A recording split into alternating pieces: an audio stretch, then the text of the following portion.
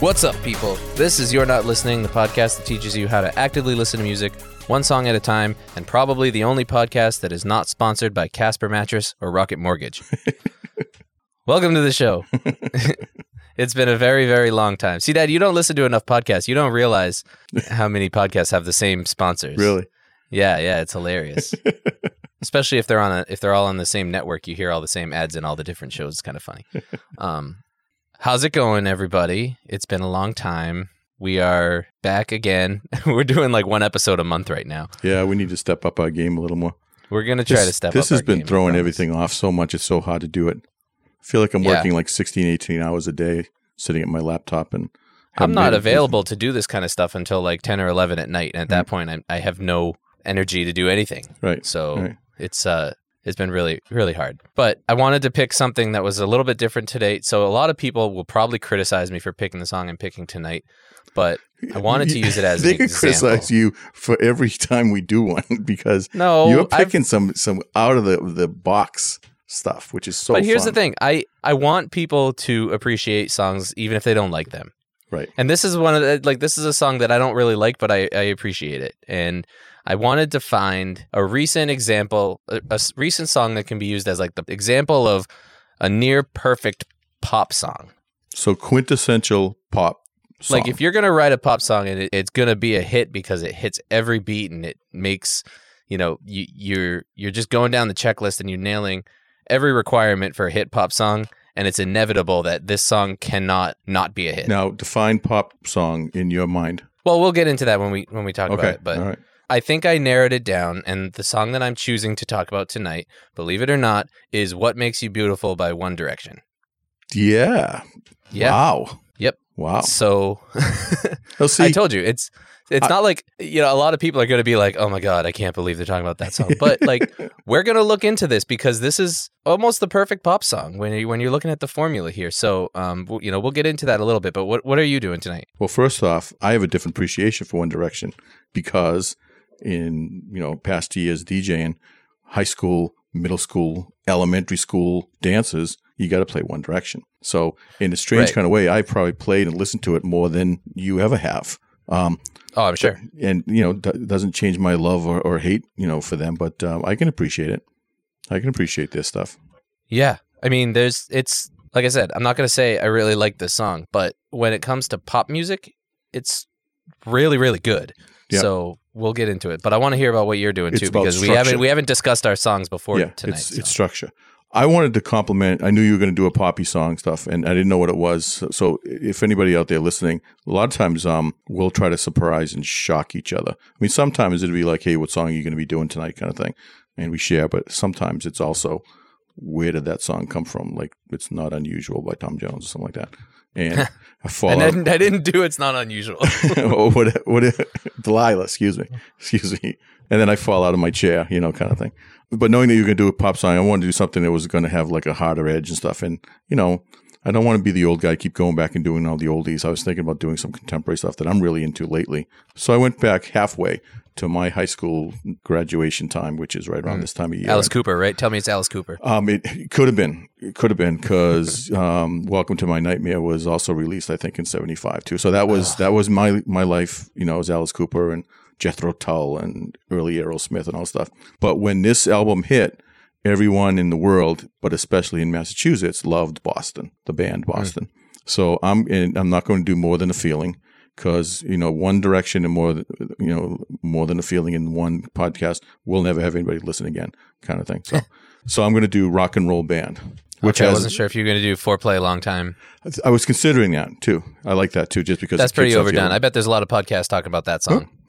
I just think Rock and Roll Band is, it's funny because it kind of would probably fit into the category of structure in the same way of a pop song because it's very predictable. It sounds really cheesy, the words at least now. But back then it was good.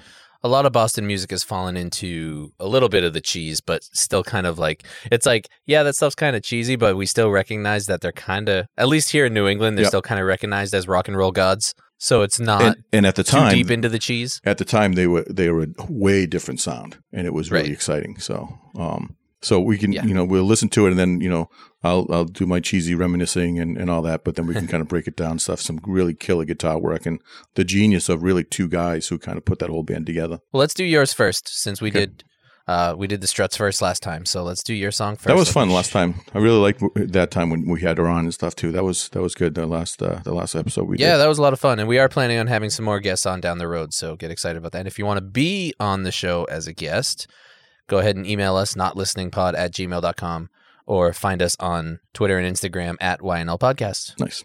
So go ahead and head to the Spotify playlist or click the link in the show notes and listen to Rock and Roll Band by Boston, and come back and we will talk about it.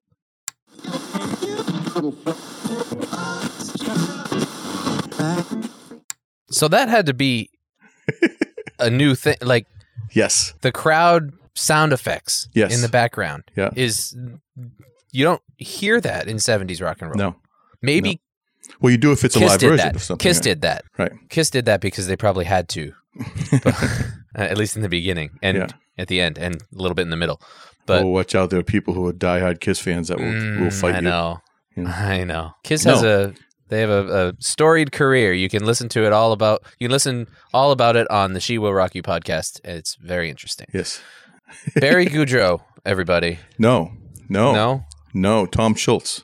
Tom Schultz, everybody. Barry Goudreau played it on other songs on the album. Because he didn't play this, but not this particular one. Tom Schultz, who played like 10 different instruments on the song, everything but drums, and Brad Delp, who sang. So it's basically three guys that put it together in someone's basement. And the again, 1975, all of a sudden this thing hits the airwaves. Everybody has to go out and get the 8-track so you can play it in your car. So, here we are. I graduated high school in 75, showing my age now. Driving to the beach in my 1969 Chevy, Malibu, with this song cranking. I mean, this is the ultimate sing-along with all your buddies and air guitar along while you right out of Bohemian Rhapsody out of Wayne's World, in the car. And it's at the time it was considered hard rock, alt rock, and hard rock because it was very different.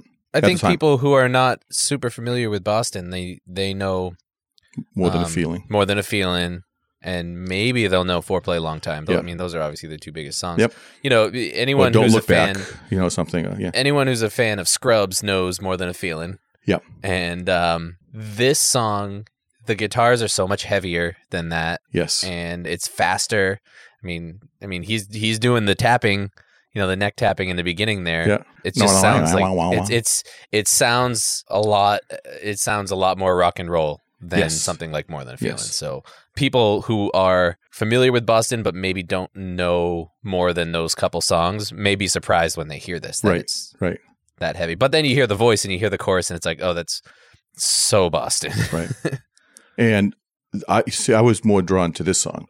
Like I really dislike a lot of middle of their career and late career Aerosmith, but I really like early Aerosmith, like Mama Kin and some of that stuff for the same reason, because it was heavy, it was rock, and it was straight ahead. And that's once big ones came out, it's like, okay.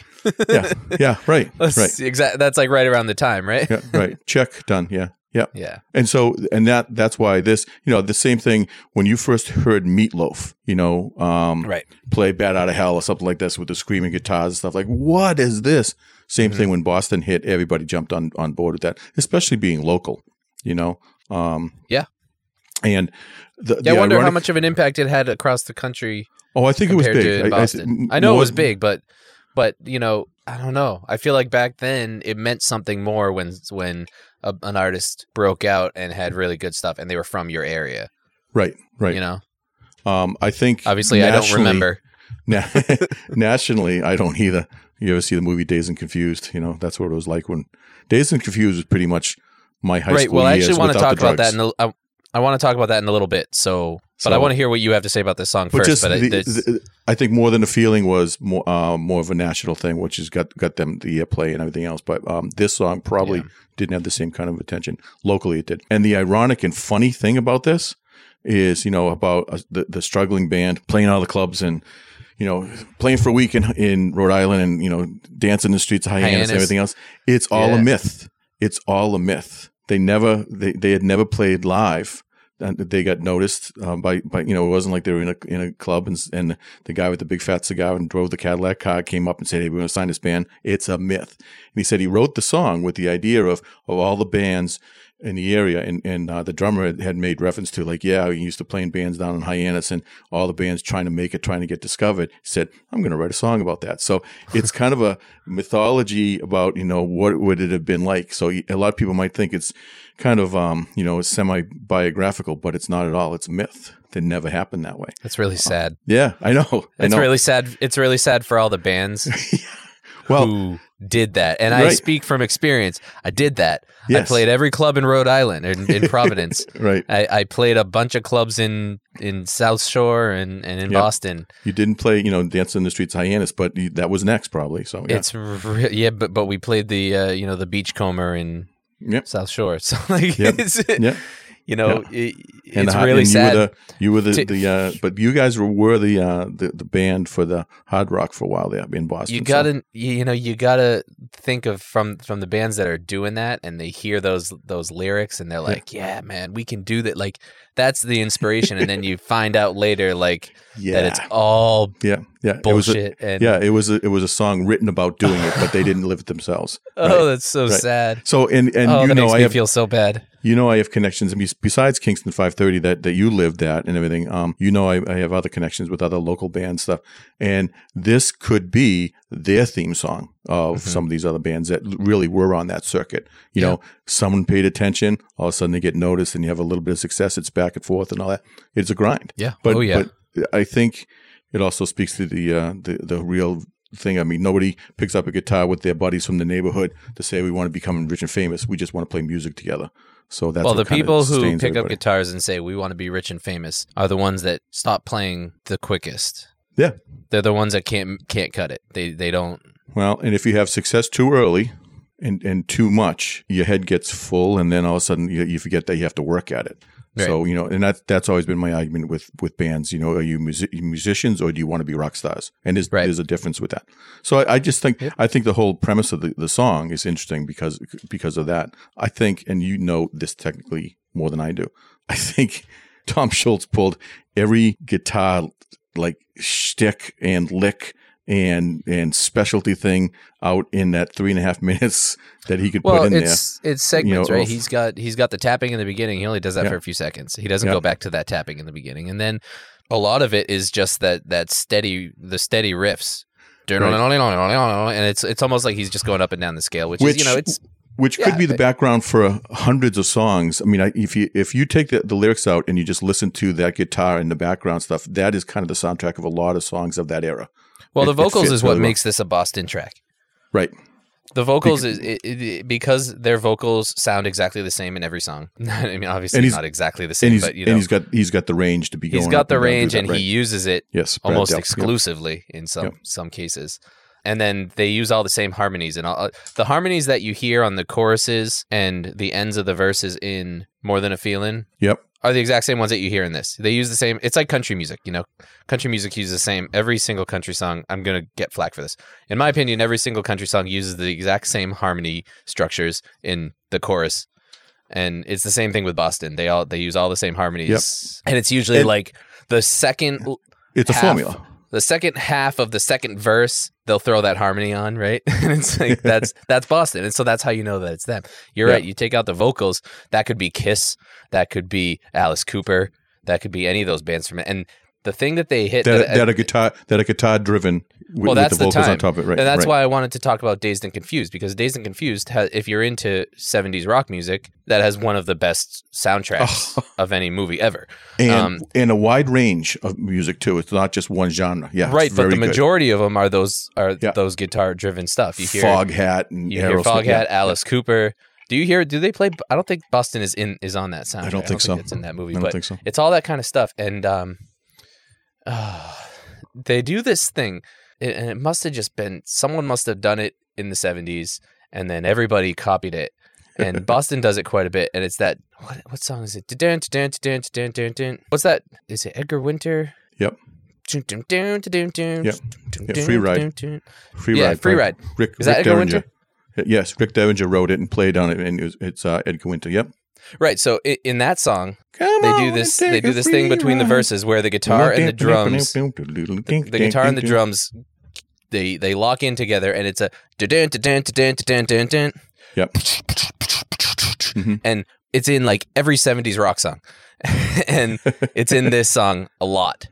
They have a lot of short, quick little breaks where like they'll stop and the guitars would, and like little things like that. Well, using the guitar almost, as a percussion instrument, almost. And there's so many breaks, little kind of fills. It's like a guitar fill. I mean, it's like a drum fill, but instead of a, it's a, and the guitar matches it. Yes, exactly. And it's like that. It's funny because I bet if you go through the soundtrack for Dazed and Confused, you'll hear that in at least 3 to 4 songs. Really? Okay. And so the one that really stands out to me is the Edgar Winter. Yeah, the Free Ride. Yeah. Free Ride, because that's a part of the verse. And it's really prominent, but I want to say right here. I want to say right here, as a dad, I'm really proud of you that you know about Edgar Winter and you appreciate Edgar Winter. That riff is amazing. I can't get the sound to play that riff. No. And it's funny because Ben, our guitarist from the band I played in, he is an absolutely amazing guitarist. Unbelievable. Crazy. And I played that for him. He hadn't heard that song before, and I played it for him. Really? He figured out that riff by ear in like 10 seconds, and he was just rocking it. And I was like, oh my God, I can't even figure out how to get the tone right on my amp for that. Like, shout out to Benny. Yeah. Yeah. Really good. Oh man. And if anybody hasn't, don't just listen to Free Ride and Frankenstein by Edgar Winter. Listen to the catalog. Go deeper into it. Yeah. Unbelievably good band. Like a band composed of and brought together of musicians. Right. Because a lot of bands, if you think about it, they're started by the local guys in their neighborhood or their town or something like this. They're friends.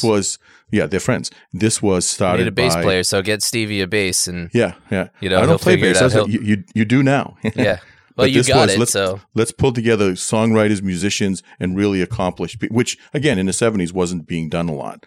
Like this song, Boston, and the whole concept of the band Boston was in a basement recording studio. The guy who started worked at Polaroid up on 128, and on the nights and weekends he would go and record. And it's really 3 guys kind of playing the tracks and laying them down, and not really even playing live until all of a sudden, like, hey, we got to get out there and support these songs or this album, and let's put together a band. That's when Barry Goodrow comes in, and Sid Hashem and all this stuff. That they create a band on the road. Their opening song, Rock and Roll Band, almost every concert that they played. Yeah. So it's morphed in a almost backwards way from that, So we talked about that a little bit too with the Heartbreakers. Yes. How it's just a group of really good musicians that can just lock in. Yes. And just pump out hits because you're that good. And to have a band like that you're going to have the sustainability, because people are going to appreciate that and not just look at it as a one-hit wonder kind of thing. And then two other things I wanted to mention. One, the crowd noise at the end is unique, but all of the reviews and everything say that it's as accurate as it probably can be. I was thinking it was mastered really, really well. Yes, rather than just a canned thing like laughter in a 1970s TV show in the background. It wasn't that. It seemed like it was actually legit. Right. And I brought up Kiss because I know that Kiss has done this in a couple of their tracks, and it's very obvious that it's a sound effect that they pumped in. Yeah. Because the mix wasn't very good. The mix is really good here. By the end of the track, it sounds like it's a recording of a live show. Right. And it's just they got the presence right.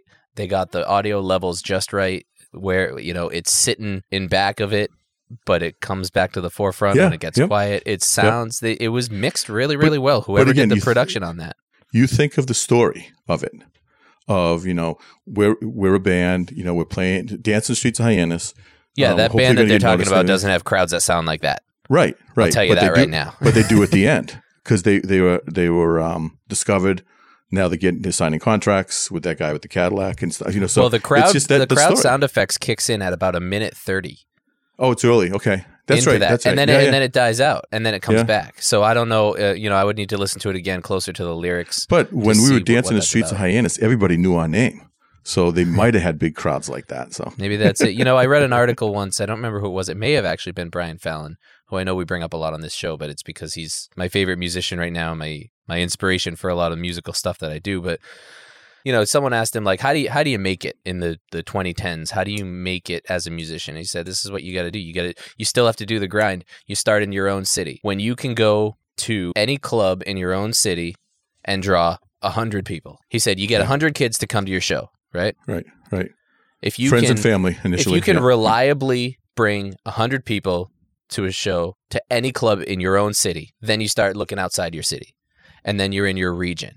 When you can reliably bring 100 people to any club in your region, then you can play anywhere in your state. When you can bring 100 people or 200 people to any club in your state, then you start to get noticed.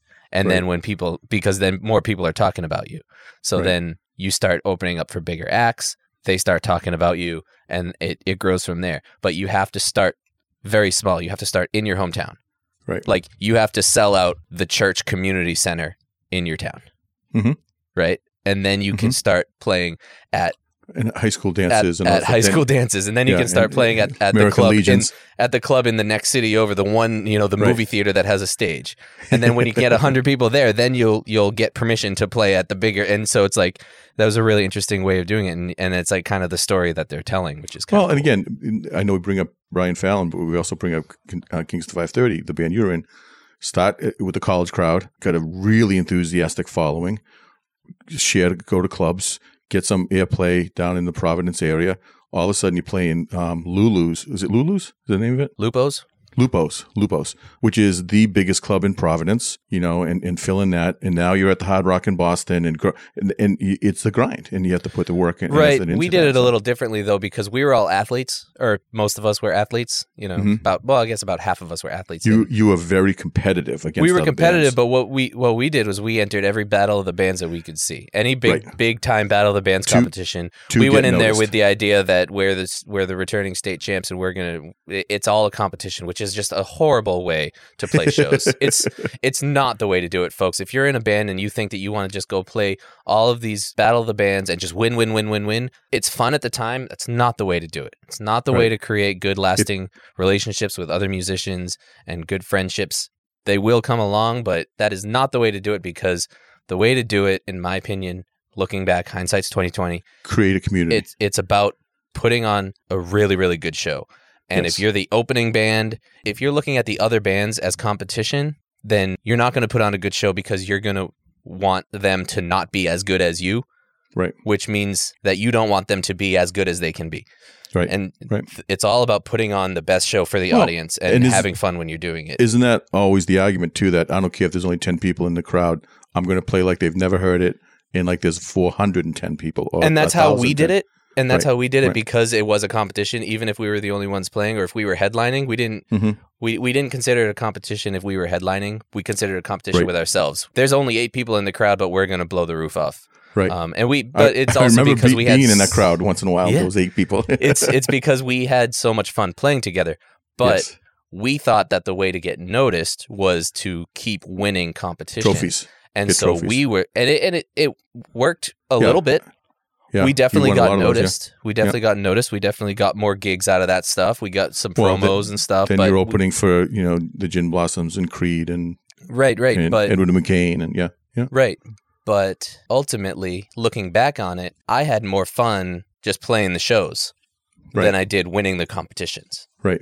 So being with your buddies. So there's something to be said for both of them. Battle of the Bands are great. They're fun, and if you win, they're a blast, and you usually get some fun prizes. But it's about putting on a really good show.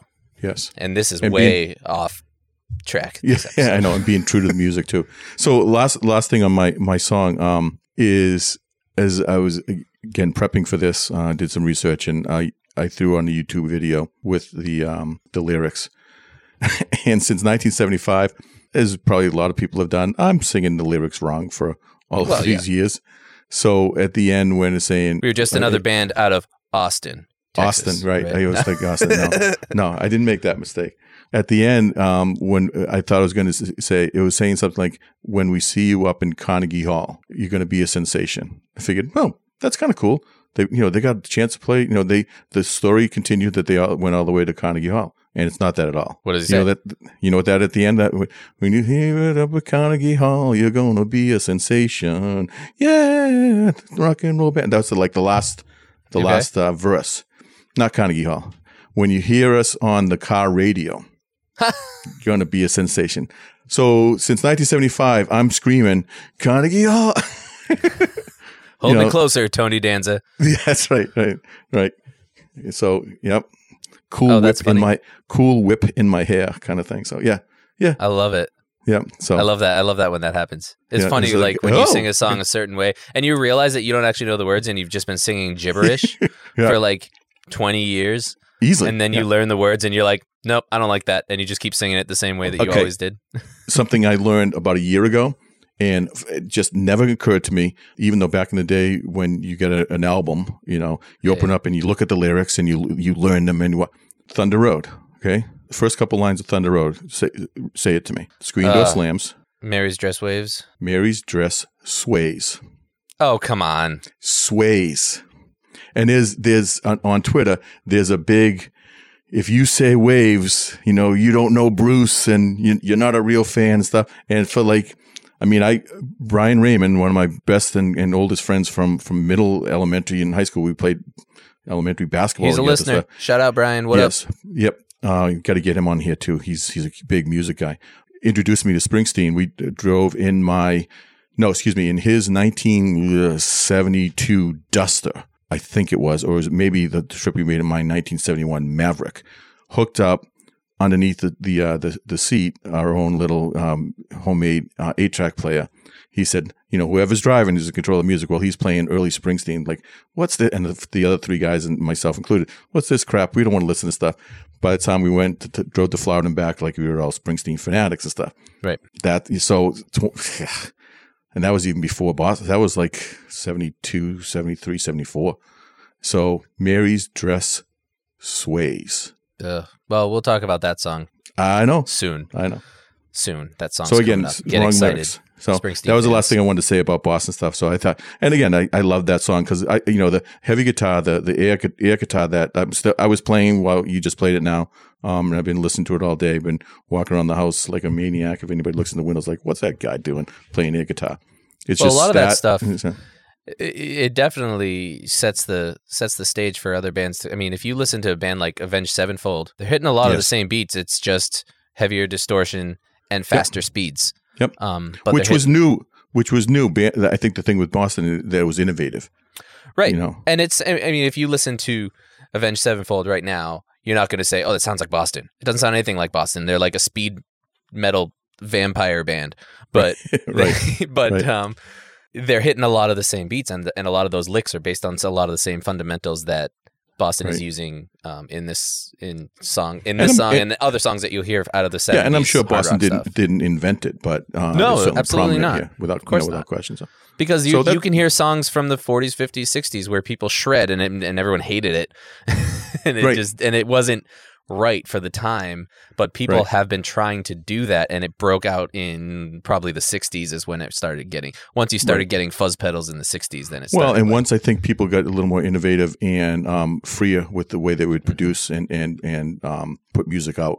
Once radio was liberated as well, which is another story. But hello, FM radio. Thank you very much. When AM radio, kind of went away.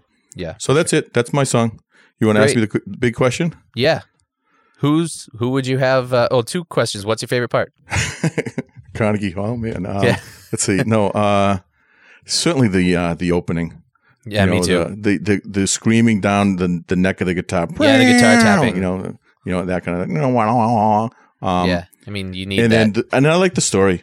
Again, I think of some of my friends who have been in bands, and I make reference a lot to my friends, the Stompers and stuff. Like, this could be them.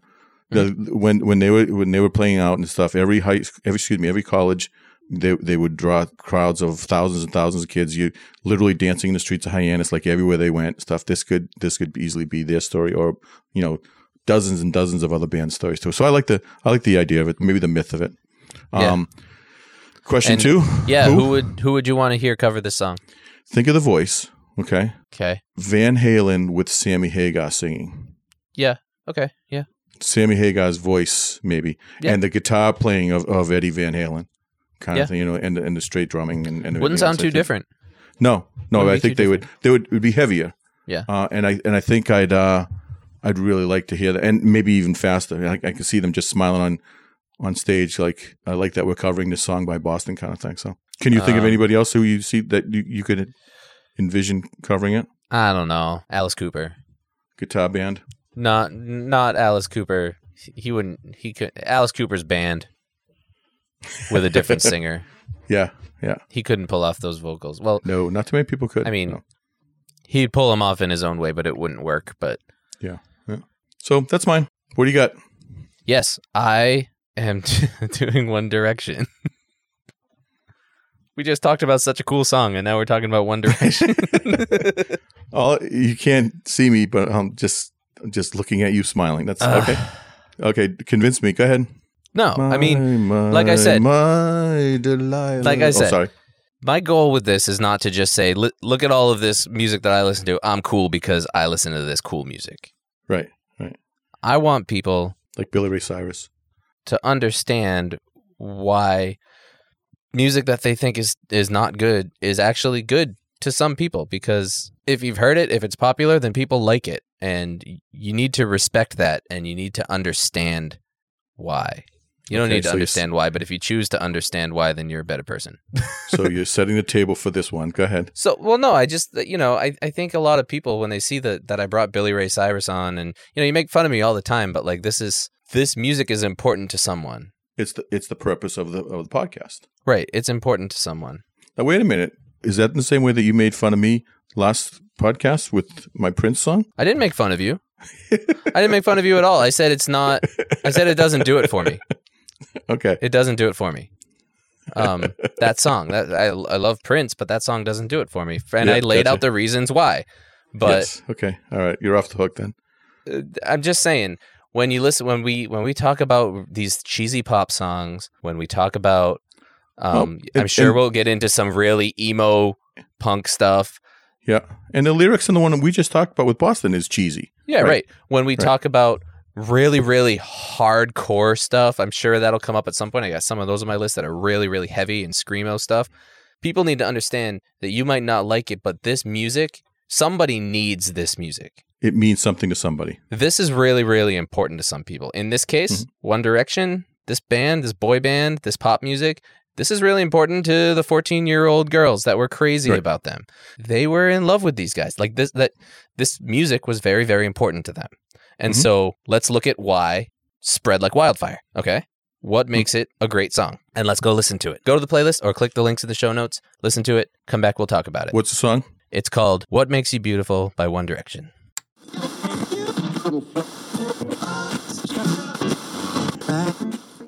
Okay, let's go down the list, shall we? Adorable teen boys who are good at dancing. Yes. Check. All good-looking kids who can dance. Innocent, positive message that any mother or father can get behind. Check. Catchy guitar intro a la Grease. Check.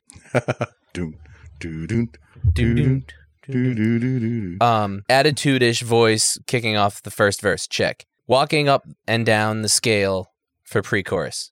Check. Yep. Killer harmonies, crazy hook in the chorus. Right. Check. Tight synthesizers.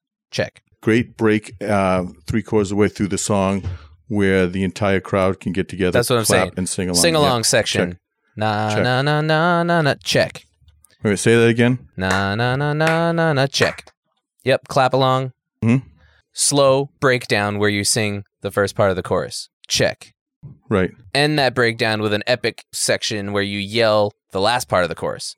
Check. To kick back up the tempo. Correct. And then continue to sing the chorus 3 times in a row, continuously adding more over-the-top vocal embellishments every time. Right. Check. Right. End on a solid, finishing with a hard stop with no stinger. Check. Yeah. This is the perfect pop song. Yeah. This song is the perfect pop song, and it's really freaking good. It's good. It is kind of good. Yeah. It is kind of good. It's really good. I think a song like this sometimes gets lost in the hype. But it didn't. People forget about the song because they think about the band. Yeah, it's true. Who may not, it's not cool to like One Direction. And I mean, you're certainly not going to be seeing a lot of people cranking this up if they're not a 14-year-old girl. No, but think about this. Think about this. So when was this song out? But the song itself is good. When was this song out? 2008, 9? When was that out? I don't know. I have it. Hold on. 10. 2010. Okay, so 10. And you know how they got together?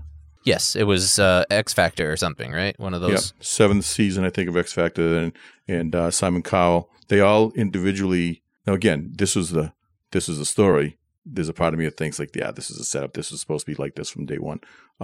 They were all supposed to be individuals who didn't make it past the next round, but Simon, in his infinite wisdom, said, "Okay, I'm going to put you guys together, create a band." And then have them compete as a band, killing it. He signs them to his record label at a cool $2 million or something like that. That's convenient. Debut song, this one. Right. Well, I have the story behind this song, which is interesting. I guess they were really trying to find a song. Like they weren't actually happy with a lot of it. It was written by Savan Kotecha, I'm not sure how to say it, and Carl Falk. And it was actually... the instrumentation was completed by a couple of the same guys, the producer and one of the writers. And I guess the writer was like, he's one of those guys that just pumps out pop songs, like just writes pop songs. Yeah. I guess he was with his wife, and his wife had one of those moments where she's like, "Oh, I feel so ugly," and he's like, "No, you look beautiful. Like you don't know how beautiful you look." And then he's like, "Don't do anything. I need to go write a song." And he was like, "That's perfect." And I guess they called up, who was Harry Styles is the lead singer in that, right? Yeah. They called him up and sent him a demo and stuff. And they were like, "All right, we got it. Like finally we got a song. Like this is going to be the one." And they knew right from the get-go. He's a talented dude. Oh my God. Yeah. Talented dude. Yes. For sure. Don't look past this guy just because of how he got to where he is. He's really, really good. Talented. So that's kind of fun. Like, I think a lot of people think that these songs a lot of them are just dialed in, which they are, a lot of them. Mm-hmm. And maybe some of them are even written by computer programs, but it's kind of cool to think like this song has a history, and this was really important to those guys. They were kicking off their career with this. Right. So big deal. And it had legs. It wasn't just, hit and it slowed down. So think about 2010, all the people that were crazy about this in 2010. Now it's 2020. Maybe a couple of years from now, too, they're 24, 25, going to a club. This song comes on, they're going to go nuts. It's like when people in my generation, if you go to a club, you hear something by NSYNC or Backstreet Boys, everybody goes crazy. Yeah. And, I know. And that's DJ and I would always kind of rely on that stuff, depending on the age of people, and it would always slay. Yeah. Kill people. Always. Yeah. It'll always, and even the people that didn't like it when it was out, but know every word because it was on the radio all the time, when they're 10 years older and it comes on, they're just going to have so much fun with it and just love it anyway. Right. So this music is important to someone. I just want to keep reiterating that. So I want to read some of the stuff that I always look up just the Wikipedia page on these songs because they always have some, not always, but a lot of times they have some interesting notes about the composition and stuff. And so I just want to read through some of this stuff, what it says on here. What Makes You Beautiful is a power pop song with electro-pop influences. Running for 3 minutes, 23 seconds, set in common time. This is what makes it the perfect pop song right here. Set in common time, 4/4, with a tempo of 125 beats per minute. Written in the key of E major, following the chord progression E, A, B, which is just, it's as basic as you get. Yep, 3 chords and a truth. That's it. Yep. It's been compared to the chord progression has been compared to La Bamba. La la la la Bamba. The opening guitar riff has been noted as similar to Grease, Summer Nights, like I said.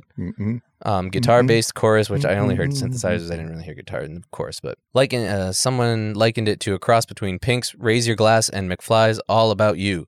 It also contains cowbell instrumentation, and the middle 8 consists of a oh na na na hook, making it the perfect pop song. See, I was going to say Pink. That was what I was going to bring up. Very, very similar. Yep. Pink pumps out pop songs. I think Pink doesn't like pop music, but I think she pumps out pop songs because she knows she will make all the money if she does. Because she's smart and a good musician. Yeah, she's got an unbelievable voice. Yeah, we talked about her before. Go back and listen to the episode where we talked about the song with her and Nate Roos. Just Give Me a Reason. That's our most popular episode. So, is it? Well, besides the first episode. The first episode is very popular because people listen to the first episode, decide it's trash, and then stop listening. But the people that stick with us, that's our next most popular episode. Yeah. That's a Goosebumps one. Yeah, that's yeah. I mean, not a lot to talk about it. I just really wanted to get a song that I could use as an example of, you may not like this song, but you need to understand why it's important to good, others. why it's important, and why it got so many damn plays on the radio. And I would hope that in 10 years later, in 2020, that anybody who really has a appreciation of music in general could go back, and we always recommend throw on a really good set of headphones and re-listen to this with an open mind. Yeah, and it's a killer dance song. I don't care who you and are. that's If you're what I at a was doing wedding or you're at right. an event and Right. it comes on, you're going to dance because it's fun. And people are going to be pumping that fist Yeah. and going crazy. And again, referencing back to the DJ stuff, not as much, at college formals and stuff, but I would do elementary Not yet. dances with their right. I bet you could play. I bet you could play this their at a college families and stuff. formal now, Right. or As a throwback. maybe in a few more years. Yeah, on a throwback. But high school, elementary, middle school dances, 400 kids, even the ones who didn't like it, it wasn't cool. I mean, some of the boys would like skulk off to the side like, oh, I don't want to like these guys. But would sing every song, jumping up and down so the whole place is moving, pumping that fist, knowing every word. Yep. Yeah, and so there's a ton of music podcasts out here, and this is not what I'm about to say is not a reflection of any of the music podcasts that we promote, that we are friends with. Or this is not the connected to, case.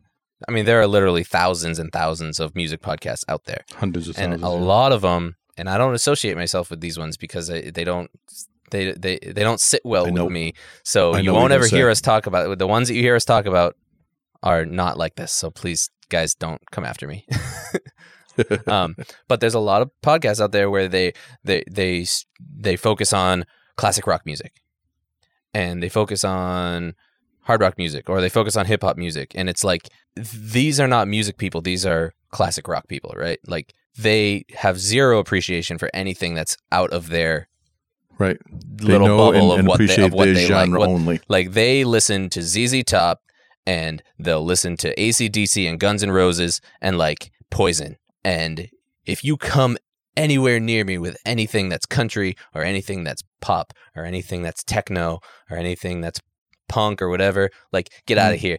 Get out of here, amateur. You don't know what you're talking. You don't know anything about music. Right. And it's like, well, screw you. This is a really good song. You just don't understand why. And so you don't, like those. You don't give yourself the chance to understand it. I hate being the guy that's like, you're not a music fan. You don't know what you're talking about. I'm the music man. I know everything. That's not true. Right. But I don't like it when people are so quick to say that's garbage. Yeah. And to me, when someone hears a song and that I have listened to closely and I've thought about and I've spent time with it, even if I don't like it, but I understand it and I appreciate it, and they just say, "Oh, that's garbage. That song sucks." Like, I can't believe you're playing that or you're listening to it. Or right. To me, that screams ignorance. And I know everyone has their opinion, and I'm going off on a tangent, on a soapbox, but this is the stuff that bothers me, and this is why I wanted to start this show.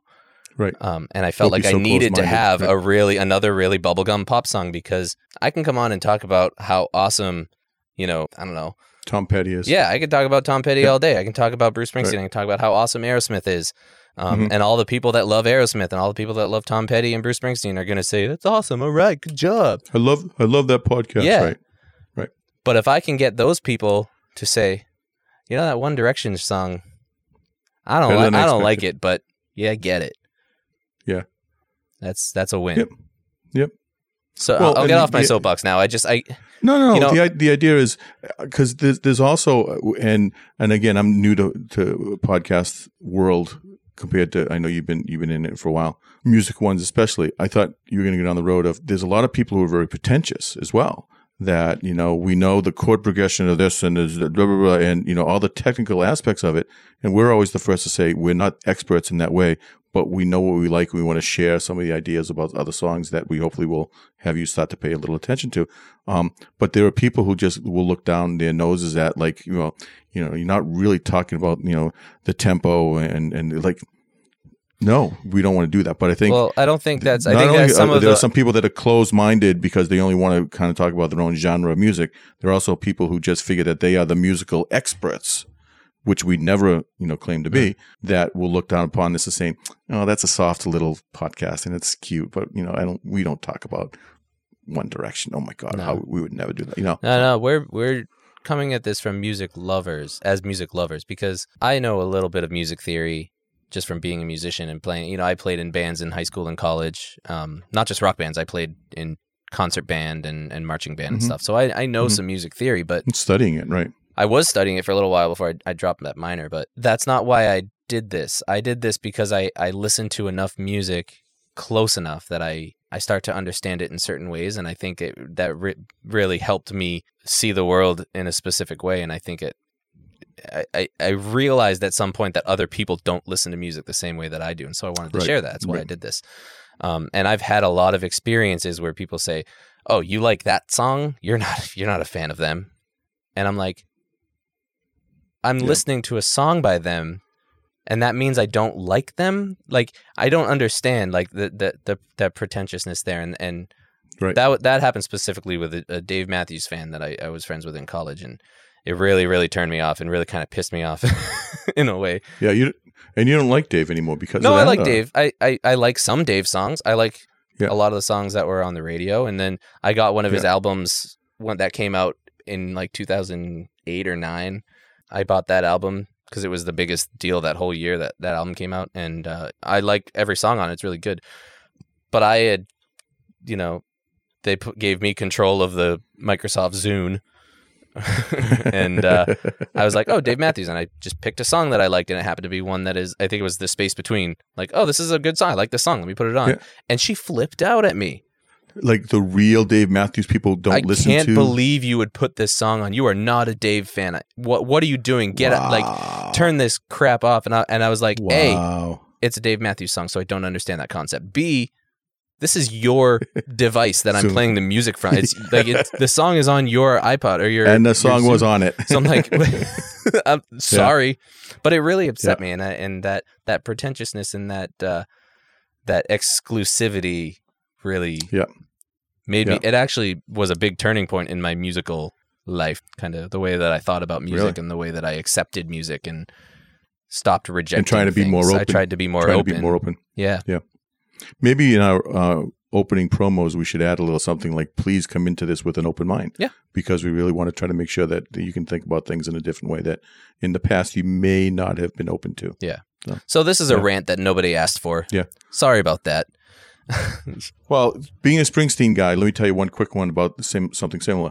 Everybody for years and years hated, would never play, and he for years never performed "Dancing in the Dark," one of his biggest singles. Because it was like, no, that's too poppy. That's not the real Springsteen. So you got to play "Incident," or you got to play, "Jungle Land" or something, or this, but never "Dancing in the Dark." Well, you got to be open to that because that's something that is important to a lot of other people, hundreds of thousands of other people. But, even for years, Springsteen never even played it live until I think the last 3 or 4 concert tours where he would feature it and it would kill. It would do really well. So same thing. Yeah. Same thing. I love if you're a Springsteen fan, you don't listen to that. I love the music boys who are like, it's uncool to like the stuff that's popular. Yeah. You gotta love that. I get it if you're sick of something. That's one thing. Yeah. There are songs that like I'll hear and be like, okay, I don't need to hear this. I don't need to hear this again. I've heard it 80 million times. But I don't get the concept of that's popular, so I don't like it. I'm too cool for that. Right. And it's rampant with everything. But it is what it is. Whatever. I think I'm gonna not do a cheesy pop song or a weird song. I think next week for a couple times. I think next week I'm gonna bring the thunder. All right. Oh no, because next week we have a specific episode planned for next week. So the next regular episode. Thunder? We already did that. The next episode that we did, I think I'm gonna bring something really hard and heavy and hitting and just badass to make up for One Direction. So what is it best that you like about this song? I think I like that pre-chorus where they climb the scale. Dun, na, na, na, na, na, na, na. I like that. It's just and the break to be able to sing and clap. I don't love the break. I mean, that's no, because that's what they do during the break. That's the part that they sing. But I like it when they're singing the actual pre-chorus lyrics for that. I think it's pretty good. Who besides the Backstreet Boys, New Kids, and besides everything else, another boy band, NSYNC, besides them, who could you see doing this song? I didn't even think about it. I need Why, do you Pink. have a suggestion? Pink. Yeah. Pink. Well, I mean, obviously you have to have a chorus of people for the I harmonies bet and stuff. American authors could do a cool version of this. Yeah. And you have a connection with American authors. We'll talk about formerly someday. the Blue Pages. That's right. If you haven't heard of them, that's a fun story for another day. Yeah. But Talented band, though. I think that's who I would go with. American authors. Yeah. Be interesting. I mean, I don't for my last year DJing, that was one of the last songs I played. The American author song, "Best Day of My Life." That's a good This song. is going to be the best at the end of a wedding.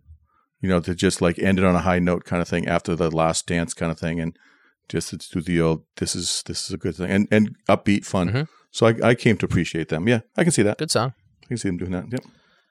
Cool. That's all I got. It's good. Not too deep, but I just wanted to highlight that. So No. I know it's going to be with us all. I'm going to be singing the song all Yeah, I'm going to be night. singing all night tonight. Yeah. Hence the hook, and it works. Yep.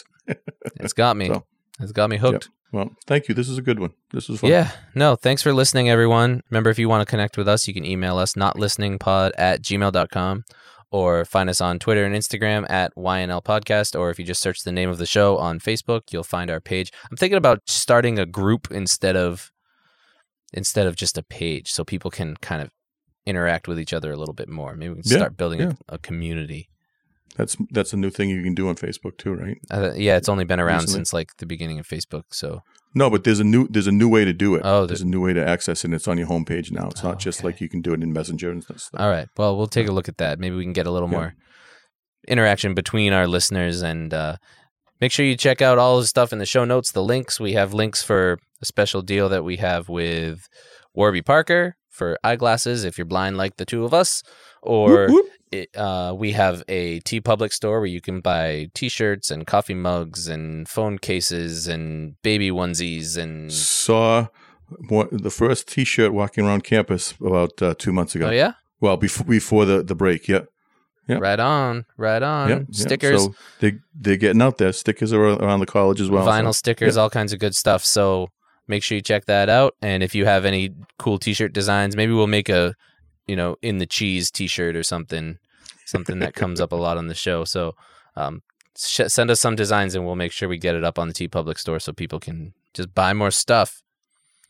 All right. So that's that. So thank you for listening, and we will talk to you next time. Thanks, folks. Be safe.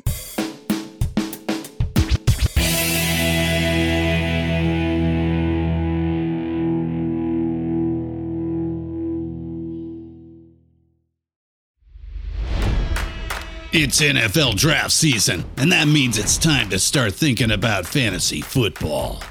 FantasyPoints.com features industry-leading experts and prognosticators using proprietary hand-charted data to help you score more fantasy points. FantasyPoints.com is the place to go for whatever kind of fantasy football you play. Whether you play fantasy football, daily fantasy sports, or do a little bit of everything, Fantasy Points has the meticulously researched content to guide you to victory. And why wait for the fall? Fantasy Points also covers the new spring football league, the UFL. Join the guru, John Hansen, Scott Barrett, Joe Dolan, and other massive names in the fantasy football universe with an exclusive offer. Use code Pantheon for 15% off any Fantasy Points package, including the all-in package, with access to every article, tool, and data nugget that Fantasy Points has to offer. That's FantasyPoints.com and code Pantheon for 15% off at Fantasy Points. FantasyPoints.com, code Pantheon. Score more fantasy points.